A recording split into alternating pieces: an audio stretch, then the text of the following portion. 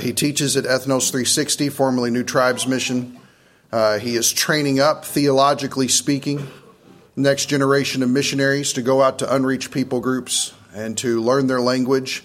And everything that he teaches them now ends up being the doctrine that they systematize together in order to communicate to them from the Word. And I'm very thankful to call him my brother in Christ, and the incredible place that he plays, the place that he holds in training up missionaries. So, Professor Dave Field, why don't you come on up? Yes, about the professor thing. I think I told you this before. I'm working on a master's degree at Trinity Evangelical Divinity School down near Chicago, right? So I'm studying, and one of the students heard that I was studying for my degree there, and so he called me Dr. Field in the hall, and I stopped him right there, and I said, son, there's no Dr. Field. There's never going to be a Dr. Field. I'm not even a registered nurse. Okay. All right. We serve, my wife and I serve at Ethnos 360 Bible Institute. That's a mouthful, I know. If you think of us as New Tribes Bible Institute, part of New Tribes Mission, that's just fine. That's what we were, still what we are. We have a 2-year Bible school program that focuses on the Bible and missions. We teach book by book, and when we get into the New Testament, we go down to verse by verse. 2 years training people in God's Word so that they can go and serve Him wherever He puts them. Many of our students do end up in the unreached people groups of the world, translating scriptures and planting churches. That's what we're excited about. We have a lot of students, though, who come and do the 2 years, and the Lord takes them other places, and we're excited about that as well, because many of them end up in local churches, pastoring, et cetera, all over the country and all over the world. So we're just praising the Lord for the opportunity to serve that way. Pastor Jeremy gave me permission to do a little advertisement this morning. So I'm going to do this quick. I don't want to take time away from the Word or what we're really here to do, but I'm going to make a little advertisement just quick. I, as a Bible school teacher, am not paid a salary. We are living and have been living on the donations of God's people for the last 20 years as we've served with the mission. This last year was a hard year financially for us, and I let Pastor Jeremy know about that. We actually lost quite a number of supporters, personal supporters. So Jeremy mentioned that I could throw that out there to you as a congregation, and just let you know of our need. You as a church support us officially, but we have a need for individual monthly donors to join our team. We look at it as a partnership. This type of work takes people working together to train folks to go into missions. So I'm on the teaching end of things, and we have people from around the country, friends of ours and so on, who support what we do as a couple and support what we do at the Bible school there. So if the Lord touches your heart, you'd like to be part of our financial team, I'm going to leave some information up here on the podium for you, Jeremy, and whoever's interested in joining us in that. And of course, you can reach out and talk to us about it too. My contact info is on the card there. All right. I want to spend a little time just in prayer before we get into God's Word today. I was glad that we did communion this morning, just because what Christ has done in His death and resurrection and the giving of the Spirit is what has given us new life. That is what has made us God's new people. And we're going to talk about what it means to be the new people of God today. So it was a great moment to just celebrate Christ and His death for us there right before we get into the Word. So let's pray. Father in heaven, we do love you. We love you because you are a good God. We love you because you have revealed yourself to us through your Son, the Lord Jesus. We love you and we love Him. We love you for giving us your Word, which describes what you have done. Lord, you have not left us without a witness. You have not left us without an explanation of what happened. And even though it's so many years ago, because of the Spirit's presence in our bodies, these things are new and current and real to us today. And I pray that even more so, this would be the case as we study your Word. As we look into the image of God today and how we have become the image of God the way you want us to be in our world today, I pray that this will resonate with our hearts. This will be instructive for us. And I pray most of all that we will learn to live the things that we know. In Jesus' name, amen. All right, so we're going to talk about the theme of the image of God today. And so if you have your Bible, go ahead and turn to Genesis chapter 1. We do have some verses will go up on the slide there. And if I don't remember to tell you to advance the slide as you hear me reference different verses, you can just move it ahead there. I'm sure we'll be fine. We're going to talk about the theme of the image of God. It has been said that the history of the world is the story of two men. History of the world is the story of two men, Adam and Christ. Okay, first Adam and second Adam, of course. So we're going to do kind of a little walk through history and look at this idea of the image of God from Adam all the way up till the present day in a bit of a survey.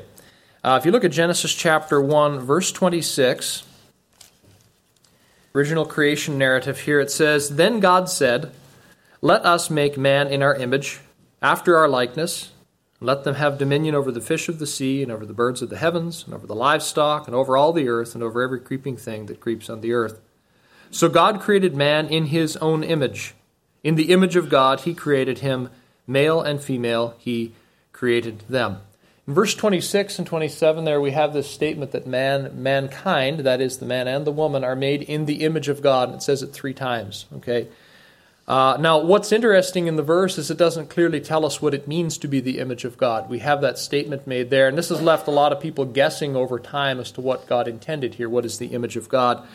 So I'm going to throw a couple of different ideas out to us here that people have thought, and I think all of them make sense. Number one is the human personality. Something that humans are is God-like. Humans have what we call mind, emotions, and will. Okay, that's what makes a human different, right? Humans are different from the animal creation in that way. Now, you may differ from me a little bit there. You know, my pet dog has a mind, and it also shows some emotion when I come home at the door. So there's emotion and a mind there. But in a way that is unlike the animal creation, humans have mind, emotion, and will, right? We relate to each other and to God on a different level. We're different that way. So something a human is, maybe that's what it means to be the image of God. We are God-like in that way. Another thing that could be going on here is that mankind was given a function as a representative of God. If you look at the verse there, it says God wanted the humans to have dominion over the created order under God, right? When it says that man is made the one to have dominion over creation, it doesn't mean that we take God's place, but we serve as like vice regents, as little king and queen under God's ultimate rule. Okay, so maybe it's relating to not just something that man and woman have, like a personality, mind, emotions, and will, but maybe it's related to something the humans were created to do, a function representing God. And I actually think it's both. In the old cultures, the old pagan cultures back in the Old Testament time, we had a lot of kings, pharaohs, and different monarchs and so on, who looked at themselves as the image of some kind of a pagan god. Okay, you can read these old documents where the pharaoh was called the image of, Hoth or of Ra or whatever these different gods were, pagan gods that they worship, right? False gods. And sometimes the pharaohs and the different kings back at the time were called the son of these different gods. Pharaoh, the son of Ra, whatever, the image of Ra to the world, something like this. Okay, crazy idea, right? But there's something true about it, because a lot of times in our old pagan myths, there's sort of a remembering about something that's real from back the way God made it. God made man and woman to be His image and His likeness on planet Earth and to rule the creation for Him. There's a royalty. There's a reigning aspect to humanity, the way God originally made it. You look down at Luke chapter 1 in the genealogy of the Lord Jesus. It goes all the way back to Adam. It says Jesus is the son of, goes all the way back to Adam. And it says, and Adam was the son of God. Interesting, right? Adam, in a sense, is son of God and king of the creation at the very beginning. A couple of implications here for this idea of humans being made in the image of God. Just a couple implications before we go forward and talk a little more here. Number one, gender doesn't make a difference when it comes to being the image of God. You look at the original passage here, it says that man and woman, male and female, were both made in the image of God. One of the saddest moments in a particular class session I had was I was teaching and about the image of God, and I had a young lady come up to me after class in tears, and she says, I just realized that I too am the image of God. I says, what are you talking about? She says, I thought it was just the men. I know. It says right here, Genesis 1, God made male and female in His image. Okay? Different roles within the marriage, we get that. But before God, men and women, image of God, created like the divine. The world recognizes this as the divine spark. There's something God-like in all the humans, right? That's interesting that they recognize that. Of course, we know the truth. So we have a relationship with God. We were created like that. We are created to have a relationship with the created world as well, to relate to God and to relate to the world as kings and queens under God. That was the original sense of the idea. Back in the old times, back when there were kings on earth, the kings would place statues, images of themselves around their realm. Why would they do that? Seems like an odd idea. Pictures of me all over the place. Put my picture on a coin, send it around for all the people to hold in their hand and have in their pocket. Why would they do that? It's a reminder that you live in a realm that belongs to somebody. Okay? You live in a realm where there is a king. There's somebody in charge here. It's fascinating to me that when God made the world, God made an image, but it wasn't a coin and it wasn't a statue. It was a living, walking, talking, breathing image of God. And it's a reminder to the created world that there's somebody who's king here. We have these little ones that are like the king. Okay? It's a reminder to us, and it's a reminder to everything else that God is the one who's in charge. All right. We need to talk Super Bowl for just a minute. I know some of your brains are there. I, like Jeremy, I'm very disappointed. A couple weeks ago, we had a very, very bad game, and of course, now we're not in the thing. So that's okay. I'm past it. I'm over it. I'm okay.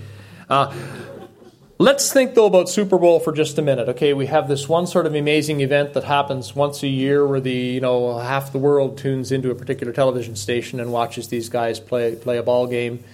And I get it. Everyone sort of likes a nail-biter game, So imagine your favorite team, whatever that is. We won't assume here. Imagine your favorite team, and then imagine your worst favorite team, the team that you would like to lose really bad, right? So the one you want to win, the one you want to lose. Okay, I'm getting hints already, names and stuff. That's fine. Imagine your favorite and your non-favorite, and they're playing in the Super Bowl. And imagine that you and your favorite are 6 points down, and there's 2 seconds left, and we have the ball. You know what happens, right? Guy snaps the ball, and all the boys run to the end of the field, and there's this huge long pass all the way to the end of the thing. And in a second and a half, we all, and they all, and an entire state, and half a country if you're the Packers, are going to be Super Bowl winners or Super Bowl losers, depending on what happens with that ball, right? Somebody's going to catch that thing, or somebody's going to drop that thing. That's what's going to happen. A lot hangs on one boy at the end of the field. A representative human there for a whole bunch of other humans, and we're all going to go home like this, or we're going to go home like this. Okay? That's reality. Hey, Adam was God's Super Bowl team captain. The ball got snapped to Adam in the garden. And what did Adam do? Adam dropped it. Adam looked at the tree of the knowledge of good and evil along with his wife, and they said, yep, let's just go for it. Now, the interesting thing is in the story, Eve was the one who ate the fruit first. But we know what Adam was doing. Adam was standing off the side, watch Eve and see what's going to happen. And the man knew what he should have done. The man should have cut the snake's head off and been done with the story right there. But Adam didn't do it. Adam let it play out. Adam went passive. Let the woman eat, watch what's happened, and then everything seems to be fine with her. So I'll have one too, please, and went forward with the thing. Okay, Adam really dropped the ball. You go to Romans chapter 5. Adam, who is the king of creation, along with his wife there, representative human for all the other humans, really messed it up bad. Romans chapter 5, verse 12. It says, therefore, just as sin came into the world through one man, and death through sin, and so death spread to all men because all sinned. And ... There's going to be a conclusion to that sentence there. But sin came into the world through one man. Death came in through sin. How many of you have read Greek mythology, maybe in high school or something like that? Okay, I'm getting a nod or two here and there. And for the young people, maybe you read Percy Jackson or something. That's Greek mythology for the young crowd, okay? How many of you know the story of Pandora's box? Okay, it's an old myth, right? There's the gods, whoever they were, hand down this magical box to a man and a woman. I don't remember the man's name. The woman's name was Pandora.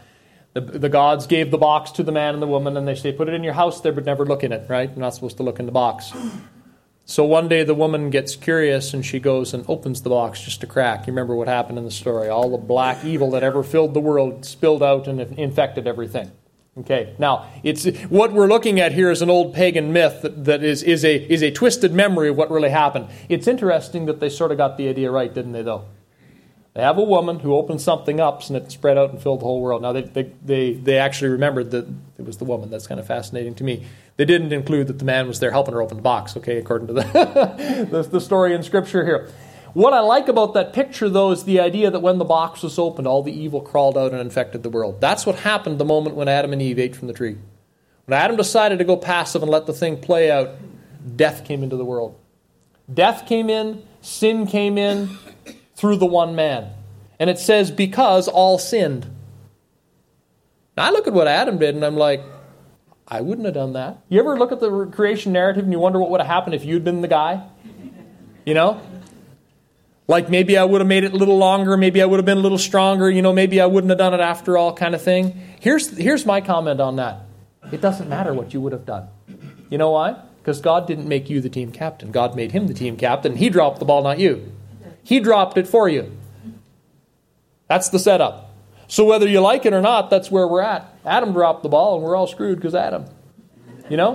Scripture says that we sinned in Adam. It's like you were there. It's like you did it yourself, but he did it for you. Team captain sins, we sin. That's the way the story goes. Adam acted for the team.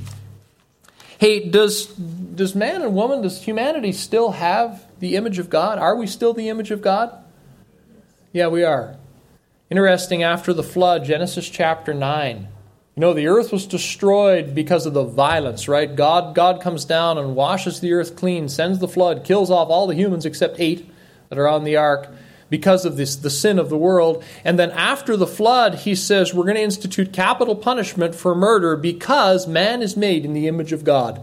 What's he saying? Humans are special. Humans still bear my image. That's interesting. The image is still there, even though it's twisted and marred. It's not the way it's supposed to be, but there is something godlike in the humans. And God doesn't destroy humanity altogether. God wants to work back to that original purpose, to bring us back to what we're supposed to be. And that's the beauty of the Scripture story. God didn't leave us helpless and broken. God wanted to fix us, bring us back to His original plan. So let's go forward in the story. Let's go forward to Hebrews chapter 1. Hebrews chapter 1.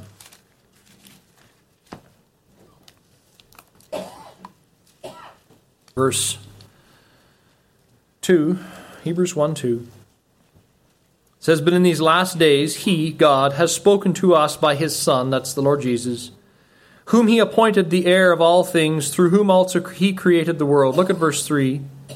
He, Jesus, is the radiance of the glory of God, and the exact imprint of His nature. We'll just stop right there. Jesus is the radiance of the glory of God. Jesus is the exact imprint of the nature of God. Jesus is God. Okay, if you want to see what God is like, we have the exact imprint here that walked around in humanity. Jesus is the image of God, we could say. Look at Colossians chapter 1. Colossians chapter 1 actually says it in those words. Colossians chapter 1, verse 15. Colossians 1:15, He, Jesus, is the image of the invisible God, the firstborn of all creation. A couple of things here. Jesus is the image of God. Okay, we had an image of God, Adam, and that image has been passed down through humanity, a broken and tainted image, but an image nonetheless. Jesus comes on the scene and God says, there's my image. And then it says Jesus is the firstborn of all creation. Jesus comes to restart the race. Jesus comes to set us right. Jesus comes to bring us back to being the image of God the way God wanted. Jesus is the firstborn of a new kind of human, is the idea here. Firstborn of all creation. Let's look at John chapter 1. We'll spend a few minutes in John. I liked it that you read from John 1, Jeremy, earlier. That tied in really well too. John chapter 1, verse 1. John 1:1. In the beginning was the Word. Of course, we know this is the Lord Jesus again. And the Word was with God. Okay, so there's separation from God. There's God and the Word. He was with God. And then it says, and the Word was God. So there's separation and there's togetherness. There's difference and there's sameness. Jesus is God and Jesus is part of the Trinity, right? He was in the beginning with God. All things were made through Him, etc. Look at verse 14. It says, and the Word became flesh and dwelt among us, and we have seen his glory. Glory as of the only Son of the Father, full of grace and truth. So instead of God fixing the problem of humanity from a distance, God puts on skin and comes down to be among us as the image of God. He comes down to fix our problem from the inside. It's beautiful. Look at verse 18. No one has ever seen God. The only God who is at the Father's side, that's the Lord Jesus, he has made him known. Translation, the only God who is at the Father's side is a little bit, it could be a little warmer. One of the translations that I read says the one who is next to the Father's heart. I think the old King James says the one who is in the bosom of the Father. Okay, Jesus comes from the Father's heart. Jesus comes from the Father's side. Jesus and God were in complete union, complete fellowship ever since whenever. Back into eternity past, there's a love relationship, a communion, a fellowship, specialness, closeness, right? God wants to save humanity and bring us back to being the image of God the way he wanted without the sin, and he sends one from next to his heart. Who does he send? He sends the Son, who is the exact imprint of his nature, image of God, like Colossians and Hebrews says. Jesus comes as the Son of God. You read the Gospel of John, Jesus keeps saying, I'm only here to do what the Father sent me to do. Remember that? You read in John, it's like, I will only do what the Father tells me to do. You know, Satan tempts him and says, hey, worship me. And Jesus says, sorry, we're only going to worship God because that's what the Word says. Remember that? And Pharisees try to get on Jesus' case and make him do this miracle or that sign or whatever. He says, well, I'm only going to do the agenda of the Father. I'm here to do the will of the Father. Jesus is acting as an obedient son. Adam is the son of God who was the disobedient son. Right? At the tree of the knowledge of good and evil, Adam picks the fruit and knowledge and those things over God's will. Jesus comes and undoes what Adam does.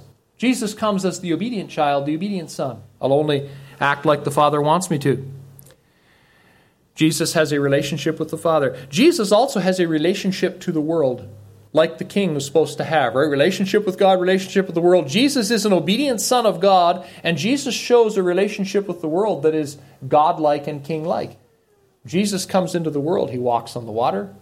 He makes food out of nothing. He heals people's sicknesses and diseases. Can you imagine if Jesus came to Portage? You know? I don't think it would just be the people with the broken legs and so on that would show up. I think it would be the people who had a cold and a headache would show up. You know, all you got to do is talk to the guy and let him touch you and you're healed. I think sickness, disease, and death took a back seat in Israel for like 3 years. Jesus has mastery over all that stuff, and the demons come trembling and coming out of people, and Jesus can raise the dead. You know? Jesus is the king of creation. He shows that in all the realms and all the things that he does. So he has an obedient son relationship with the Father. He has a relationship of power over creation. He's the king. Jesus is the head of a new race. Romans chapter 5. We were in Romans a minute ago talking about Adam. Adam wrecked it really bad. You know, if you read the story of Romans 5 and you stop at the beginning of the section, you end up with Adam wrecking things really, really bad, and it's depressing, right? Adam messed us up so bad. You know, brought in the sin and brought in the death, and the end, I guess, right? The thing is, that isn't the end. Between Romans 5, verse 12 and verse 21, Paul spills a lot of ink to make a couple of small but very important points. First point is Adam wrecked it really bad for all of us. And then the second point is that Jesus fixed it so good it's bigger than Adam's mess. Adam wrecked it really bad, but Jesus fixed it even better. Okay, you get into Romans chapter 5 now, let's read. Always hard to know where to start in Paul because it's all one big long sentence, right? Let's look at verse 17. He says, for if by the one man's trespass death reigned through that one man, much more, he keeps saying much more, bigger than that, better than that, much more than that, will those who receive the abundance of grace and the free gift of righteousness, their salvation, reign in life through the one man, Jesus Christ. Jesus came down to be Adam number 2. Jesus came down to restart the creation as the head of something new that's going to create people who will reign in life. There's king language coming back. Man and woman were created to be king of creation, and we lost it. We gave it up. God says, I'm going to send my son, the king, the right son, and he is going to bring you back to reigning with me. Okay? There's a hint at purpose there. So Christ was tempted and succeeded. Christ brings in righteousness. Christ brings in life. Christ has an amazing effect on humanity. And as we read earlier with Jeremy there, John 1:12 says, as many as received him, the Lord Jesus, he gave the right to become what? Sons of God, right? Sons and daughters of God. Bring us back to that original relationship. Okay, we have to do one more thing, and then we'll do some application. We're going to turn now to Hebrews chapter 2. Hebrews chapter 2. I don't know if I've got a slide on this one. Yes, I do, I think. Hebrews chapter 2 and verse 10. So Adam was the son and the image, and Adam messed it up. Jesus comes as the son and the image, and Jesus starts to fix it. Hebrews chapter 2, verse 10 says this. For it was fitting that he, that's God the Father, for whom and by whom all things exist, in bringing many sons to glory. Let's just stop there. There's a statement of purpose here. God wants to have many sons. God wants to have many sons and daughters. God wants kids. That's odd. That sounds weird to us, doesn't it? But God's original purpose in creation was to make a family, to make a man and a woman, and eventually the world would have been overspread by humans who were sons and daughters of God, reigning in life over God's beautiful creation. That was the original intent. Things went sideways, and God says, I haven't given up on the thing of wanting kids. God wanted to make many sons and daughters. It says it was fitting for him in doing that to make the founder of their salvation perfect through suffering. The Lord Jesus had to go to the cross to get God's aim of having many kids. Now look at verse 11. For he who sanctifies, that's Jesus, and those who are sanctified, that's us, all have one source. That is why he, Jesus, is not ashamed to call them, us, his brothers. I have a big brother in the heavens, you guys, and so do you. Okay? Jesus is not ashamed to call me brother. Isn't that interesting? Jesus has done something through his cross that has brought me and you into God's family where we can be called sons and daughters of God as well. God is moving us back to the original purpose, image of God. Paul keeps using in Christ language. You guys studied the epistles of Paul, Ephesians and Colossians and Romans. Paul keeps talking about these people who are in Christ. What does that mean? It's like code language for the Christian, basically.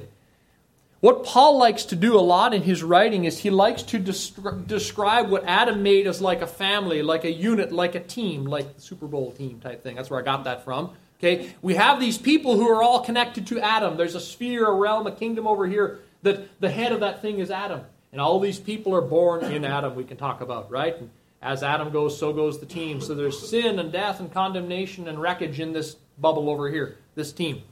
Jesus comes down and creates something called a new team, a new family, a new race, a new dominion, and we call it in Christ. And Christ is the head of that team. And as goes Christ, so goes the people in that team. Righteousness, life, reigning, image of God.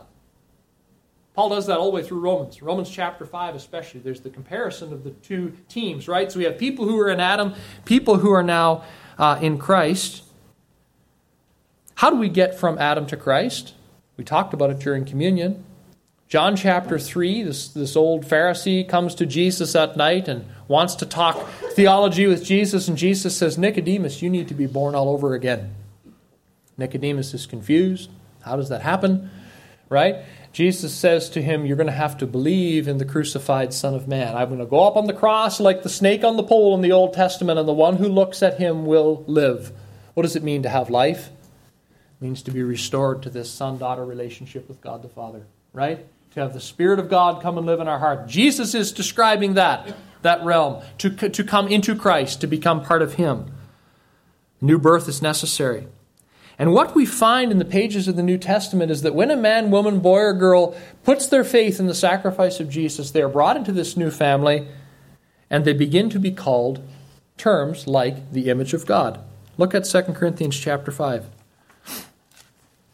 2 Corinthians chapter 5.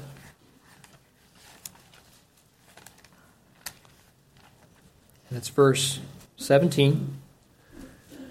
Therefore, if anyone is in Christ, on this team over here, he is a new creation, or a new creature, as some translations say. The old has passed away, behold, the new has come.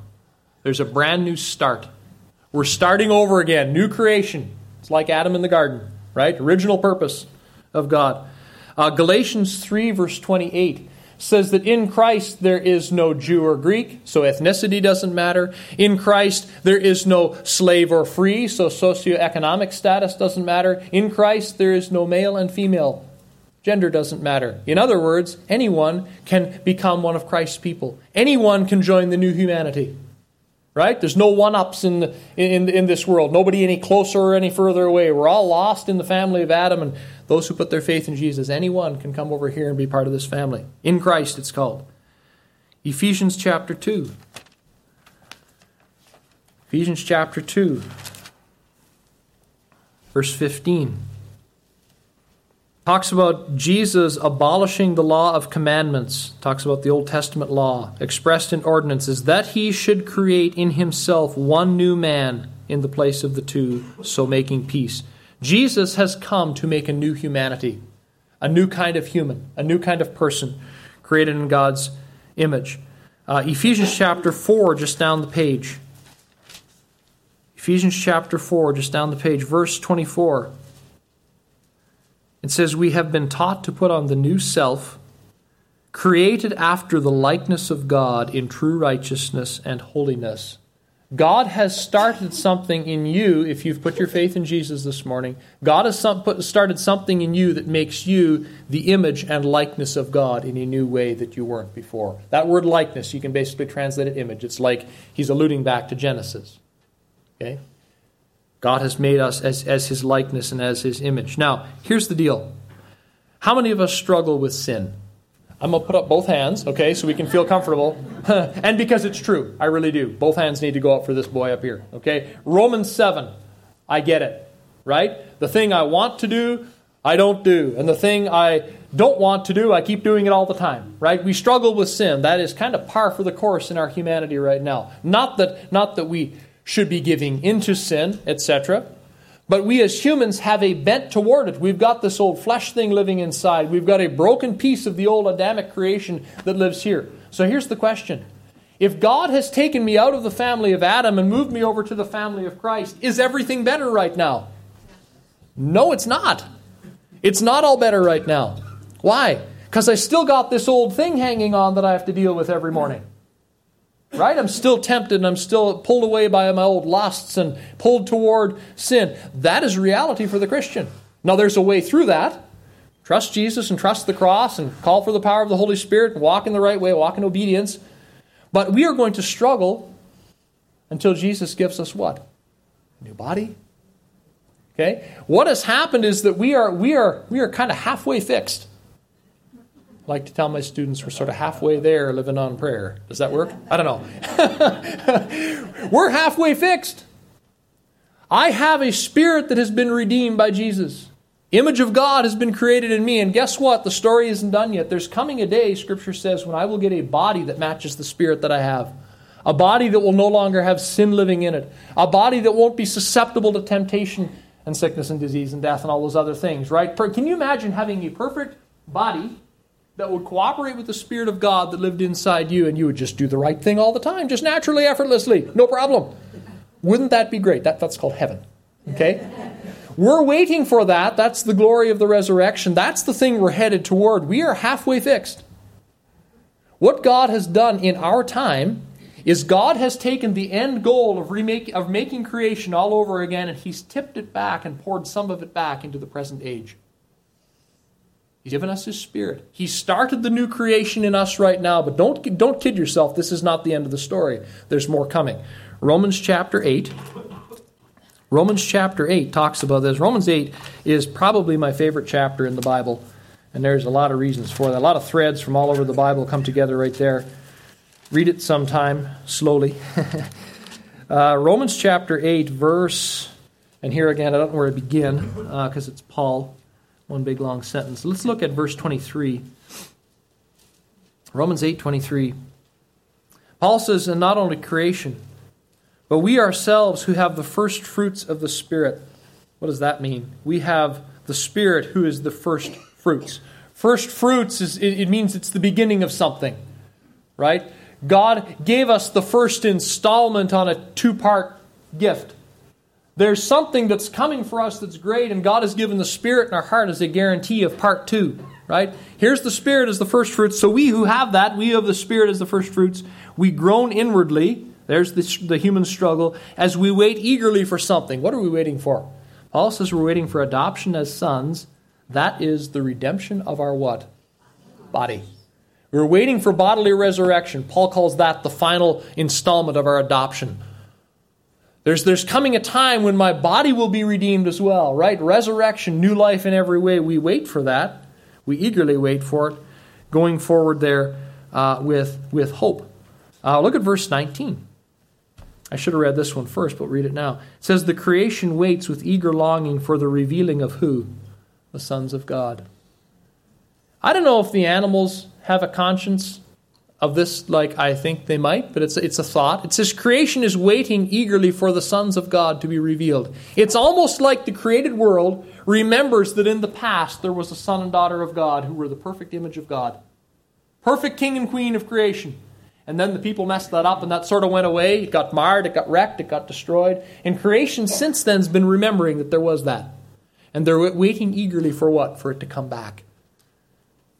When Christ remakes our bodies, when we are redeemed fully, when we are resurrected, guess who's coming back? Sons and daughters of God, you guys. Original purpose to rule and reign with the Lord Jesus as kings and queens of the creation. You can go to the end of the story, that's what happens. You read Revelation chapter 20. Jesus comes down and you have people reigning with him. It says it again in Revelation chapter 22 as well.